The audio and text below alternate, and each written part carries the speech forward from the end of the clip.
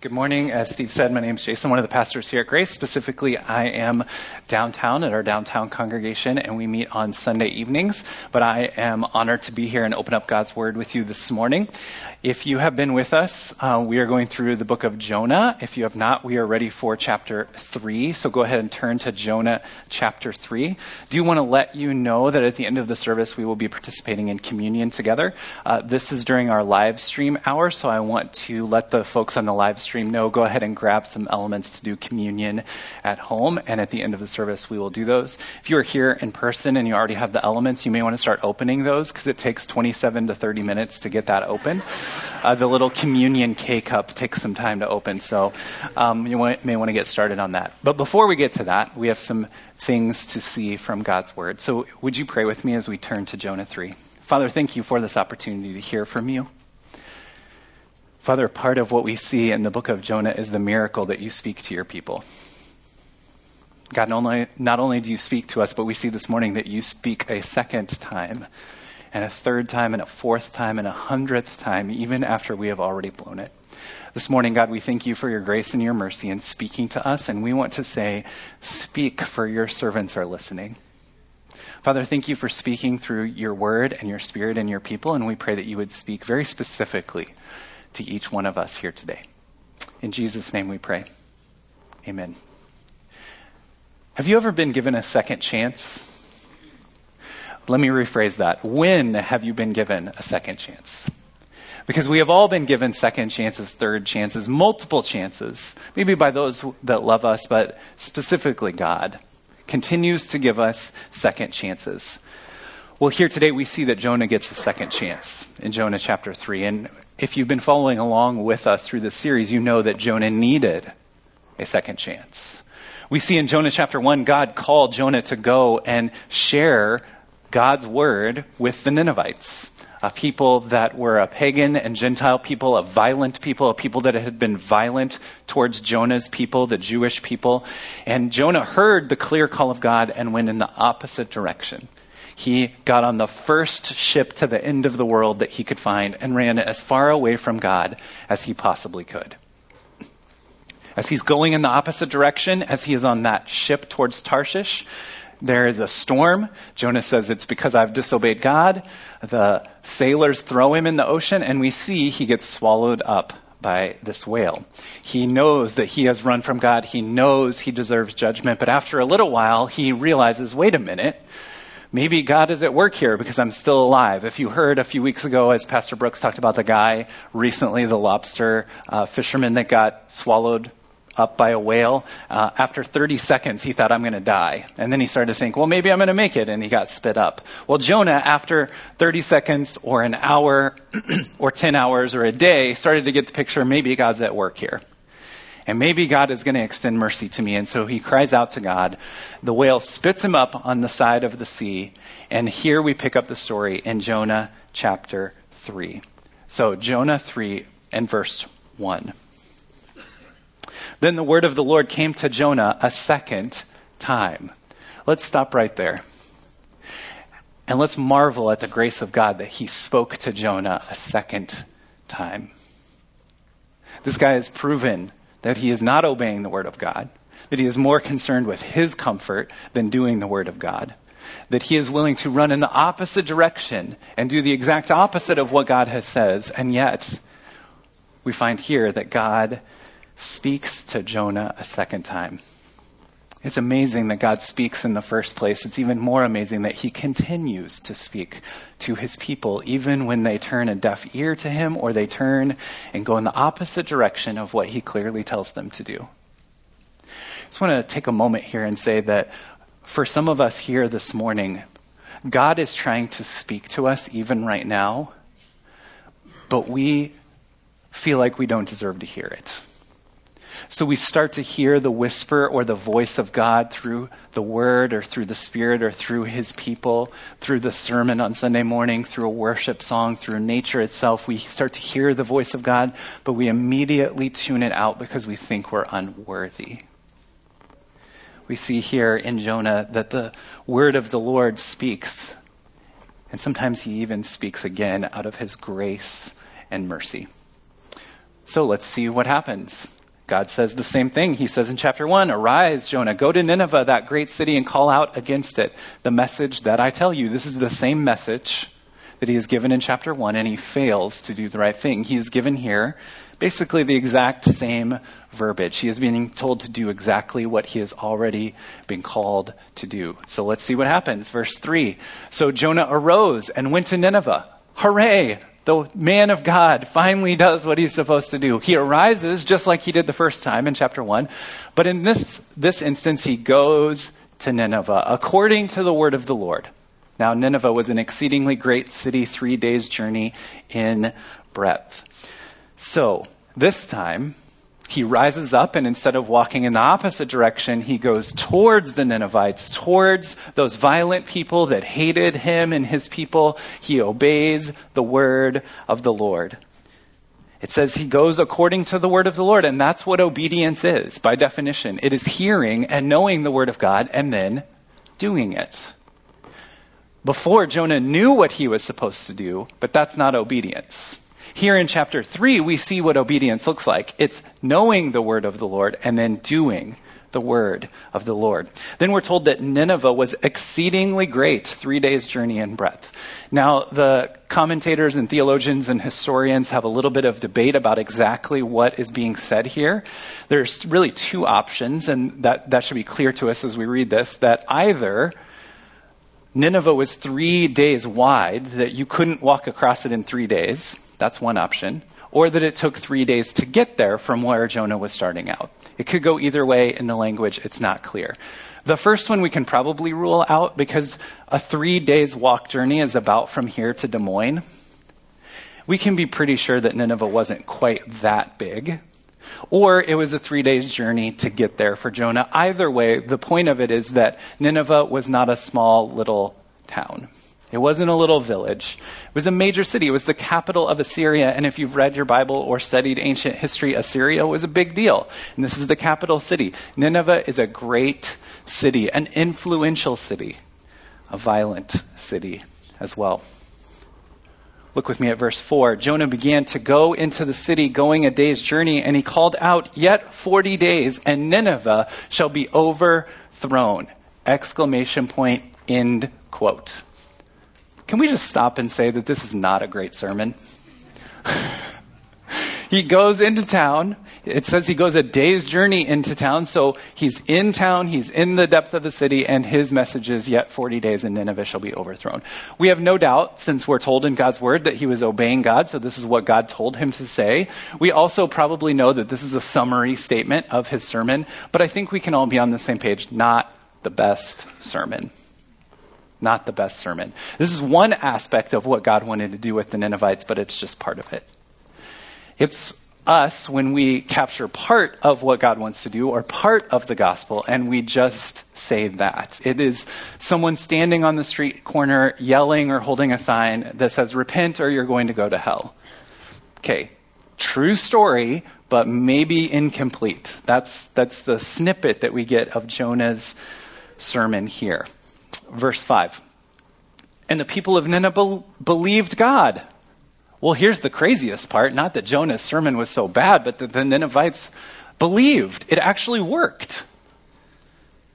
The people of Nineveh believed God, and they called for a fast, and they put on sackcloth from the greatest of them to the least of them.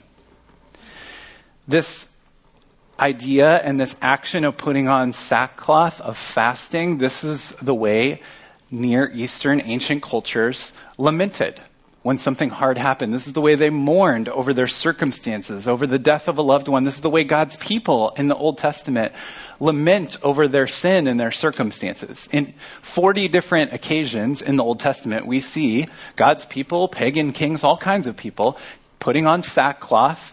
And if you're not familiar with sackcloth, it's not comfortable. It's not soft cotton like we wear. It's supposed to rub and be abrasive on the skin to remind people of their sin, to lament and mourn death and sin. And they fast, and we're going to see the king sits in ashes. These are all pictures of a people that is lamenting what God is about to do among them. But we're told that they believed God. They believed God. Look with me at verses 6 through 8. The word reached the king of Nineveh, and he arose from his throne, removed his robe, covered himself with sackcloth, and sat in ashes. He issued a proclamation and published through Nineveh, by the decree of the king and the nobles, let neither man nor beast, herd nor flock taste anything. Let them not feed or drink water, but let man and beast be covered with sackcloth, and let them call out mightily to God. Let everyone turn from his evil way and from the violence that is in his hands. We get a picture here of even the beast of the field, the least, all the way up to the king, is lamenting over the message that they had heard. And they believed that God would do what Jonah said that God would do. Here in the Ninevites, we see the opposite of what we saw in Jonah in chapter 1. They hear the word of God and they believe it, and from that comes a response to what they have heard. We see that the totality of Nineveh believes that God says he is going to overturn Nineveh, or turn upside down Nineveh. In the Hebrew, it means they're going to be turned upside down, and that things are about to change, and that God wants them to stop their violence. This is what the beginning of revival looks like, when a mass of people, a group of people, believe God that he is going to do what he says he is going to do. We see here even a vivid picture of the animals taking on sackcloth and ashes. We're told in Romans 1 that creation itself groans under the weight of sin. That's what we're seeing here in Jonah chapter 3, verse 9. This is from the king of Nineveh. Who knows? God may turn and relent and turn from his fierce anger so that we may not perish. Here in this little question, this two-word question, who knows?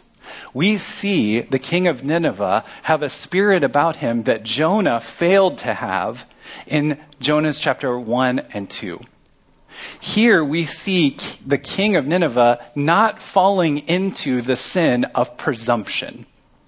See, one of Jonah's many sins was the sin of presumption, thinking he knew how God was going to behave, thinking he knew what God's plan was. That was Jonah's plan or problem from the beginning. As we open up the book of Jonah, we see God tell Jonah to do something that does not fit into Jonah's presumptions of how God works. Because Jonah is a Jew, God's chosen people. And he believes that God chose the Jewish people, and he is going to save the Jewish people, and he is going to condemn the Gentiles, the people that are not God's people. And so when God tells him to go and preach to the Ninevites, he knows that God will save some of the Ninevites, and he's not happy. He presumes that he knows what God wants and how God is going to act. But here, we see a mighty, violent, Gentile, pagan king that before this day didn't give a rip what the God of the Jews said, say, who knows? Maybe God is good enough that if we repent, he will relent of this violence against us. This posture that the king takes is the posture that Jonah needed in chapters 1 and 2. Jonah, like we so often are guilty of the sin of presumption, presuming to know the heart of God. And often when we do so, we are very far away from the heart of God. Let's see God's response. We've seen the Ninevites' response. Let's see God's response. When God saw what they did, how they turned from their evil way, God relented or turned or changed the course of action. He relented of the disaster that he had said he would do to them, and he did not do it. God relents of his plan of destruction against the Ninevites because he sees this city-wide turning from their violent ways, lamenting over their sin and over their violence and over their hate. He sees this turning, and so God turns his wrath away from them. He turns his wrath away from them as a measure of common grace. He is allowing them to live. He is allowing them to continue as a society so that some may be saved. Now, it would be presumptuous of us to say that because of this, all the Ninevites were saved and all the Ninevites are going to be in the kingdom with us one day. That would be presumptuous.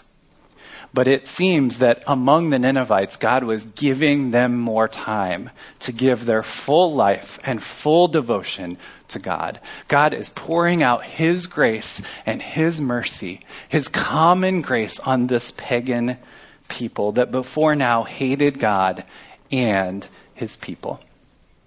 So what can we learn from Jonah chapter 3? There's a lot of moving parts going on here, but this is an important chapter for us to meditate on as the people of God, as we prepare our hearts to be on mission. There are many reasons why we don't share the good news. There are many reasons where we don't live on mission. There are many reasons why we even need to do something like the campaign we are doing.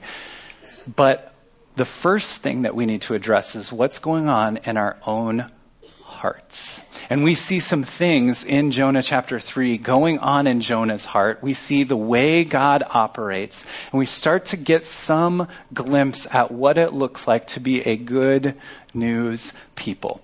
So we're going to get very practical here this morning, and we are going to talk about why we don't share the good news of the gospel and some ways that we should go about sharing the good news of the gospel. This Jonah chapter 3 will be very instructive and have lots of application for us. So first, why don't we share the good news? First, we are waiting for us to be good. We are waiting to be good. Once I'm good enough, once I believe enough, once I understand enough, once I can articulate well enough, then I will share the good news. Once I'm sanctified, once I know all the answers, when I understand all the arguments, or until this life situation changes, or until I have a bigger house, or until I move to this neighborhood, or until my kid graduates college, or until I get out of school. We have all these reasons why we're not going to share the good news. And ultimately, we're waiting for ourselves to get to the right place. Once I'm sanctified, once I get it, then I can share the good news with others. Once I know every argument that I can fight against with the gospel, then I will share the good news. First off, we see in Jonah that that is not the case. Jonah is still kind of a mess. And if you need more information on that, keep coming back over the next couple weeks as we look at Jonah chapter 4. See, the kids' Bibles end right here, but the Bible doesn't. There's a chapter 4, and it shows that there's still some yuck in Jonah's heart. God didn't wait till Jonah had cleaned up his act to use Jonah. He used Jonah right in the midst of his presumption, his hatred, his sin, and his rebellion. And he turned a kingdom upside down through his words. Secondly, we can't wait until we are good because you never will be. The good news of the gospel is this: while we were still sinning, Christ died for us. The good news of the gospel is that spiritually we lay dead in a grave, and Jesus pulled us up out of the grave and gave us spiritual life. The good news of the gospel is that we have a heart of stone, and God, through the miracle of the gospel, takes out our heart of stone and gives us a heart of flesh where we are pliable and humble to the things of God. The good news of the gospel is that he saves us, and then he goes about changing us. I don't know about you, but I brought a truckload of junk into the kingdom with me.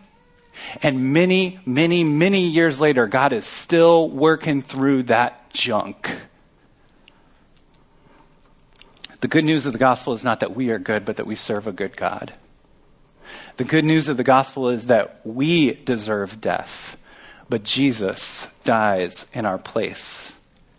If we wait to be good, we will never share the good news at all.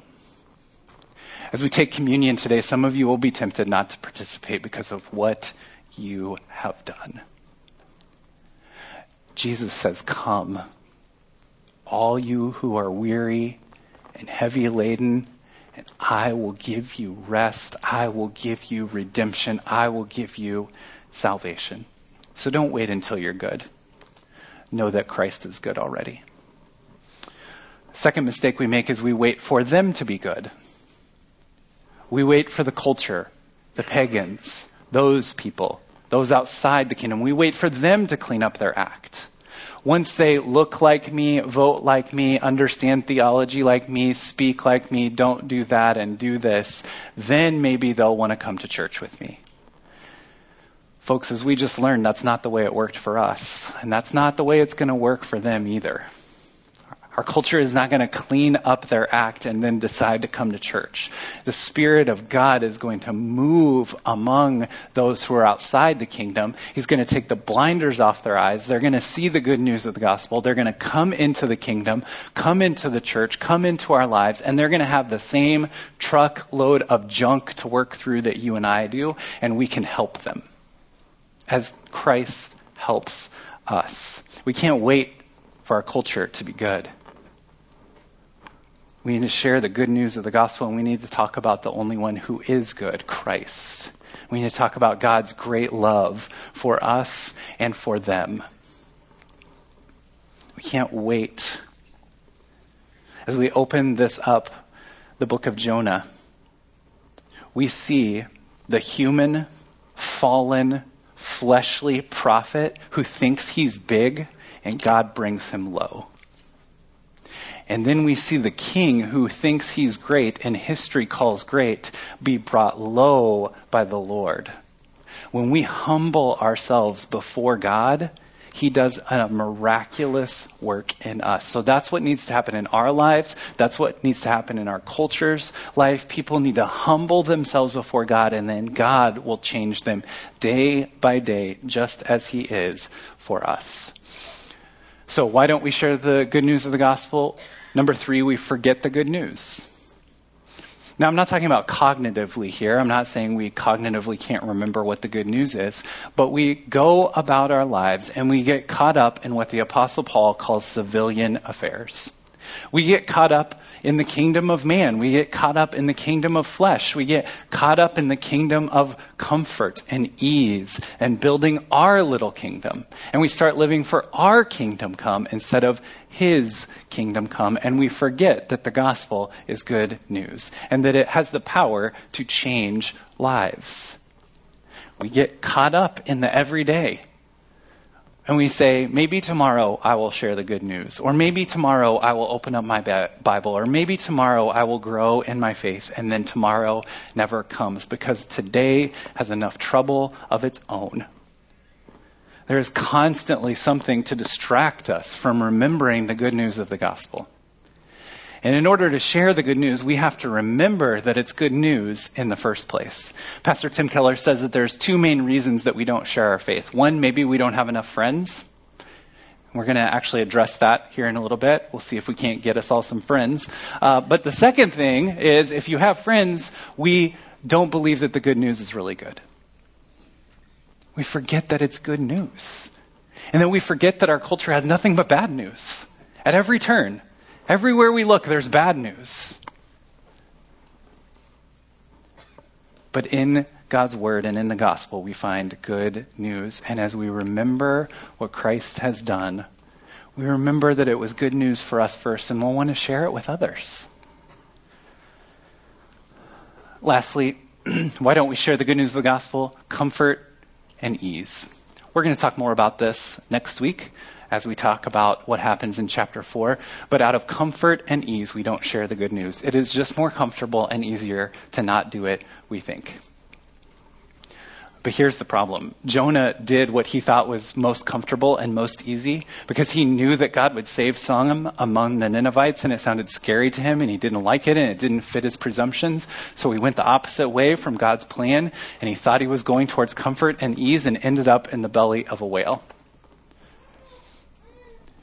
Our flesh and the devil and the world lie to us about what will be easy and comfortable. And as we do, we get further and further away from true joy. And in this world that we find ourselves in, you can probably somewhere someday find comfort and ease, but you won't find joy. Joy and peace and true love is found in the good news of the gospel. And if we are seeking comfort and ease, we will not obey when God says, go to the Ninevites. We moved to a new neighborhood in October. Because of winter and COVID, it was really hard to get to know people. Where now, as the weather is changing and people feel more comfortable interacting, we're starting to meet more of our neighbors. As I look at our neighborhood, as I pray for our neighborhood, there are two families that seem most ready to hear the good news and seem like there's the most opportunity for us to share with and spend time with. One neighbor is right next door. They were born in America. They have the same skin color as us. We have heard from mutual friends that they have some religious affiliation. They have 2 boys, and we have 4 boys. They have an American Ninja Warrior course in their backyard and a basketball goal. That's one family. There's another family down the street and around the corner. They come from another country. I think that the parents speak very little English. I have gotten nothing going with the dad as he walks by our house. I see them every day, but they're down and around the corner, and it's going to be uncomfortable. Which family do you think is most likely for us to spend time with? It's the one next door. I can stand on my porch. I don't even have to put shoes on. We have religious things to talk about. There won't be any misunderstandings due to language. They've been nice to me already. That's where I'm most likely to go.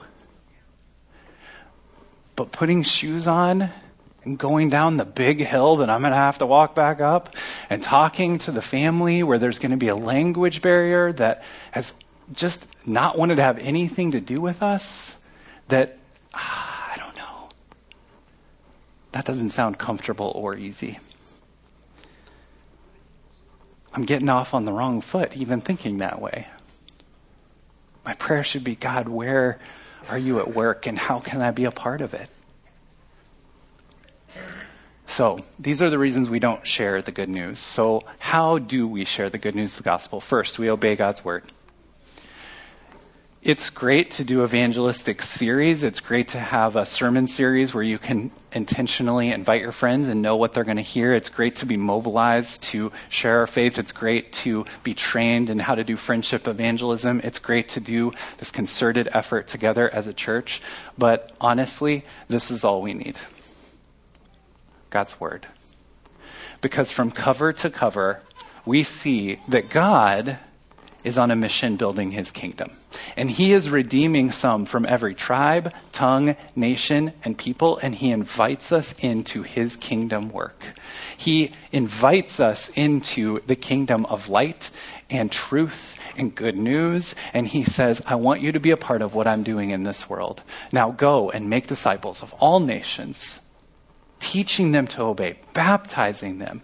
He gives us his spirit. He says, go. He says, speak the good news, show the good news, love, sow liberally the seeds of the gospel. He tells us cover to cover what he wants us to do. And then we say, well, I haven't heard from God.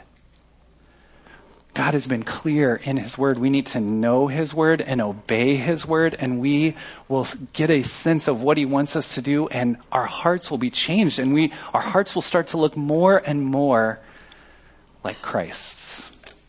And our heart will be for the kingdom of God. And I'll stop thinking about which neighbor is most convenient and comfortable to share with, and I will instead listen to the heart of God, because I believe when I read his word that he's speaking. And I want to hear from his spirit and his word and his people, and I want to know what he's asking me to do. Second, when we hear God's voice, don't run. Don't run from God.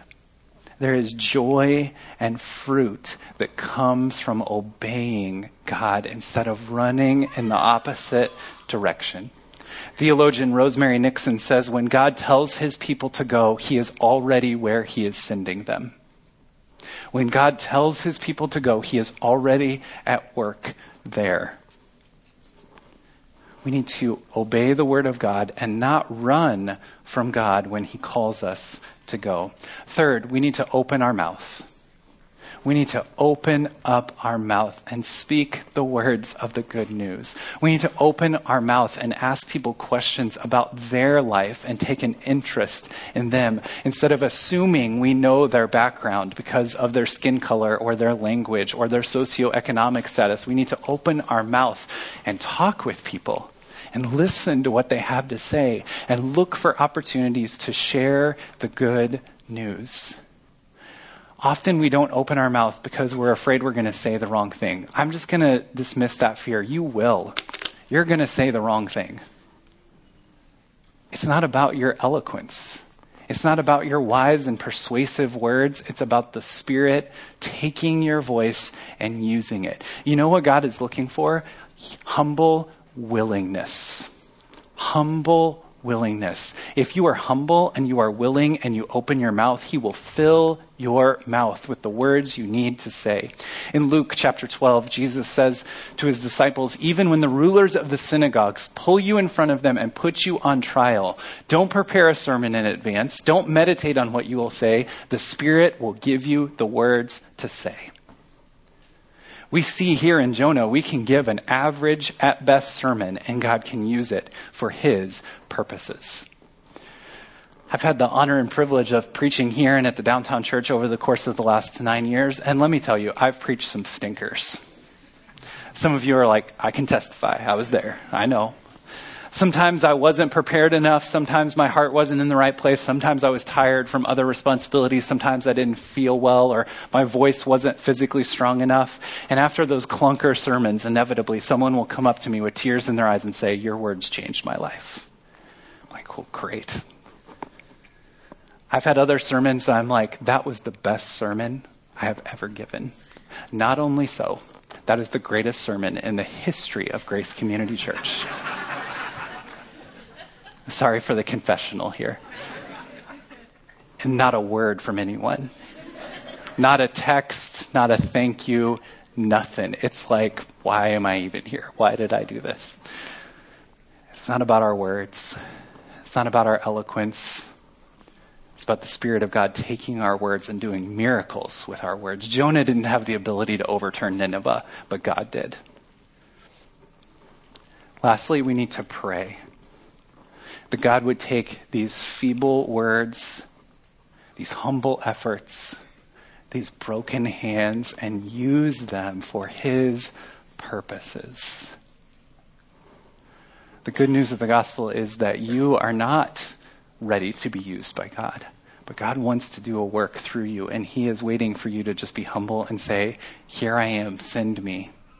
What do you want me to do? What do you want me to say? Where do you want me to go? We are intentionally, over the summer, we're training our community group leaders now, and we will continue to train the church through an acronym called BLESS. It's just a simple way of remembering how to do lifestyle and friendship evangelism with those in our family, community, workplace, school, world.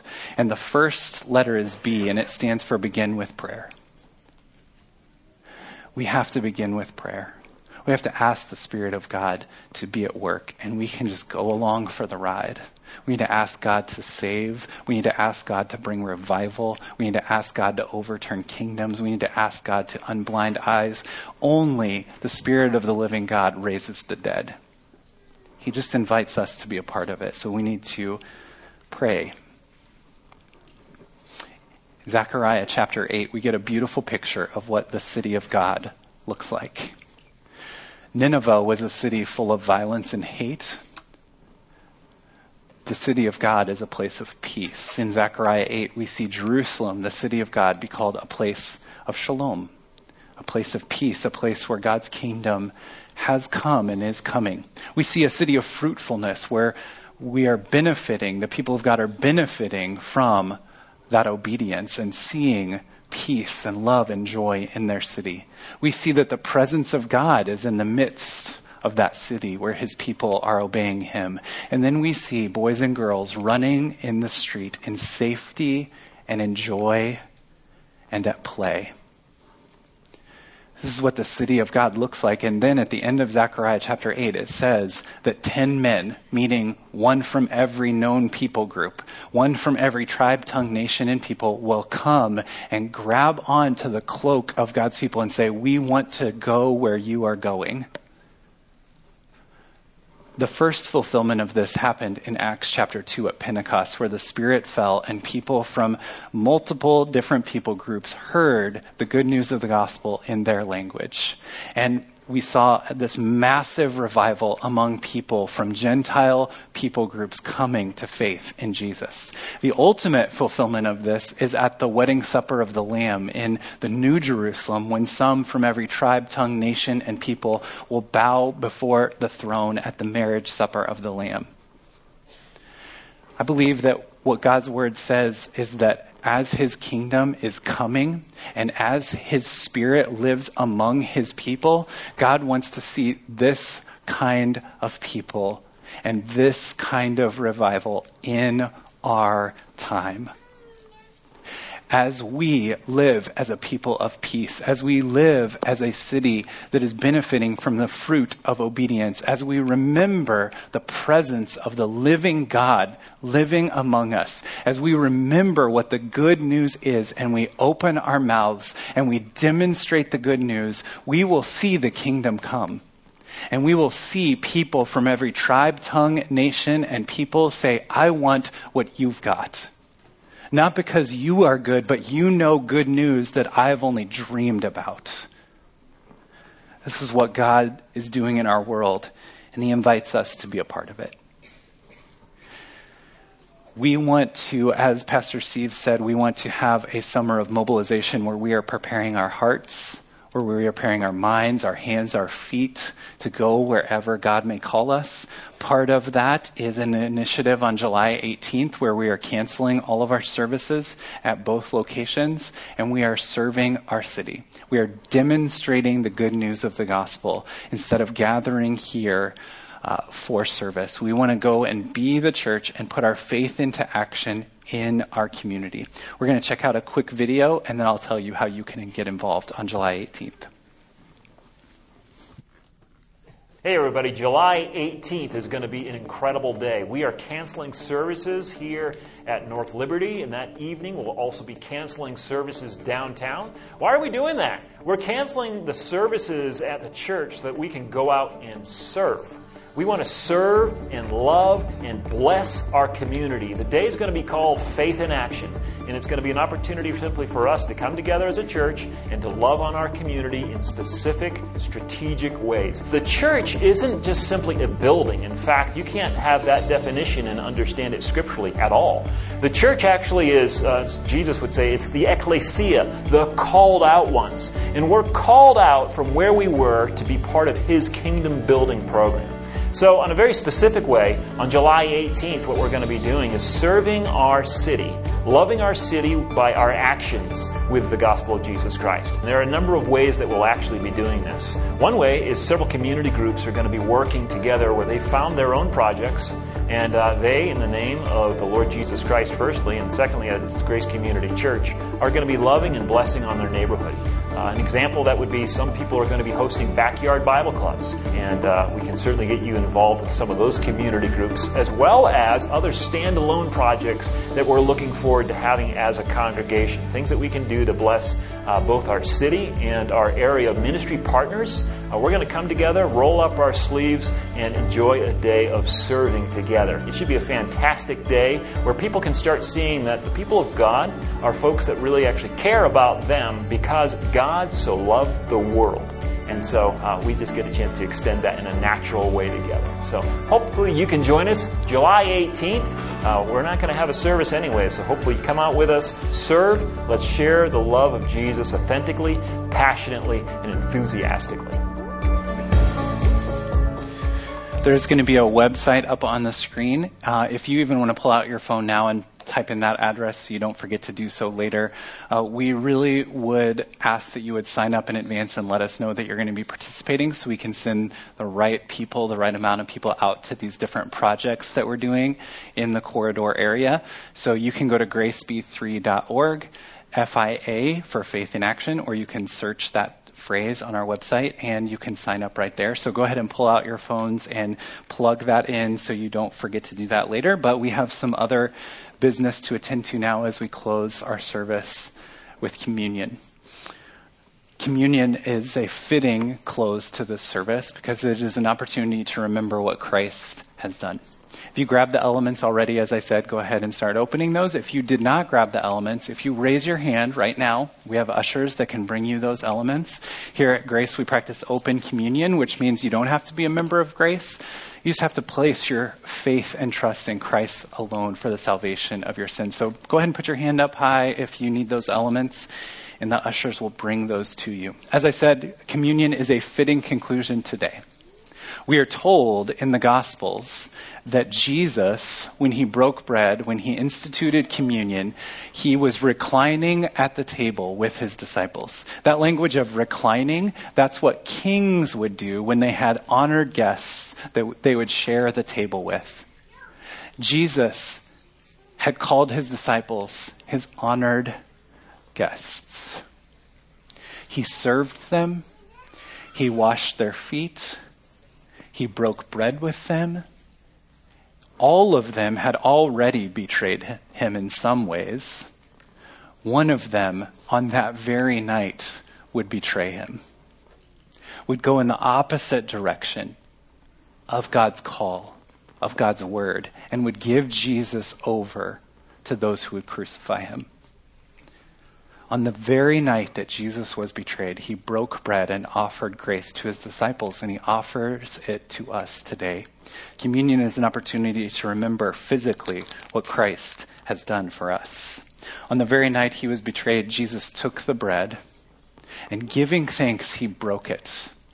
And he said, "This is my body, broken for you. Do this in remembrance of me. Please take and eat."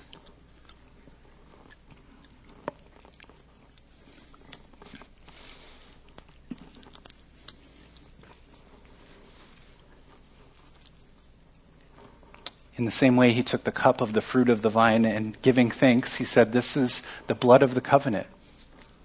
This is my blood spilled for the forgiveness of sins. Do this in remembrance of me." Take and drink.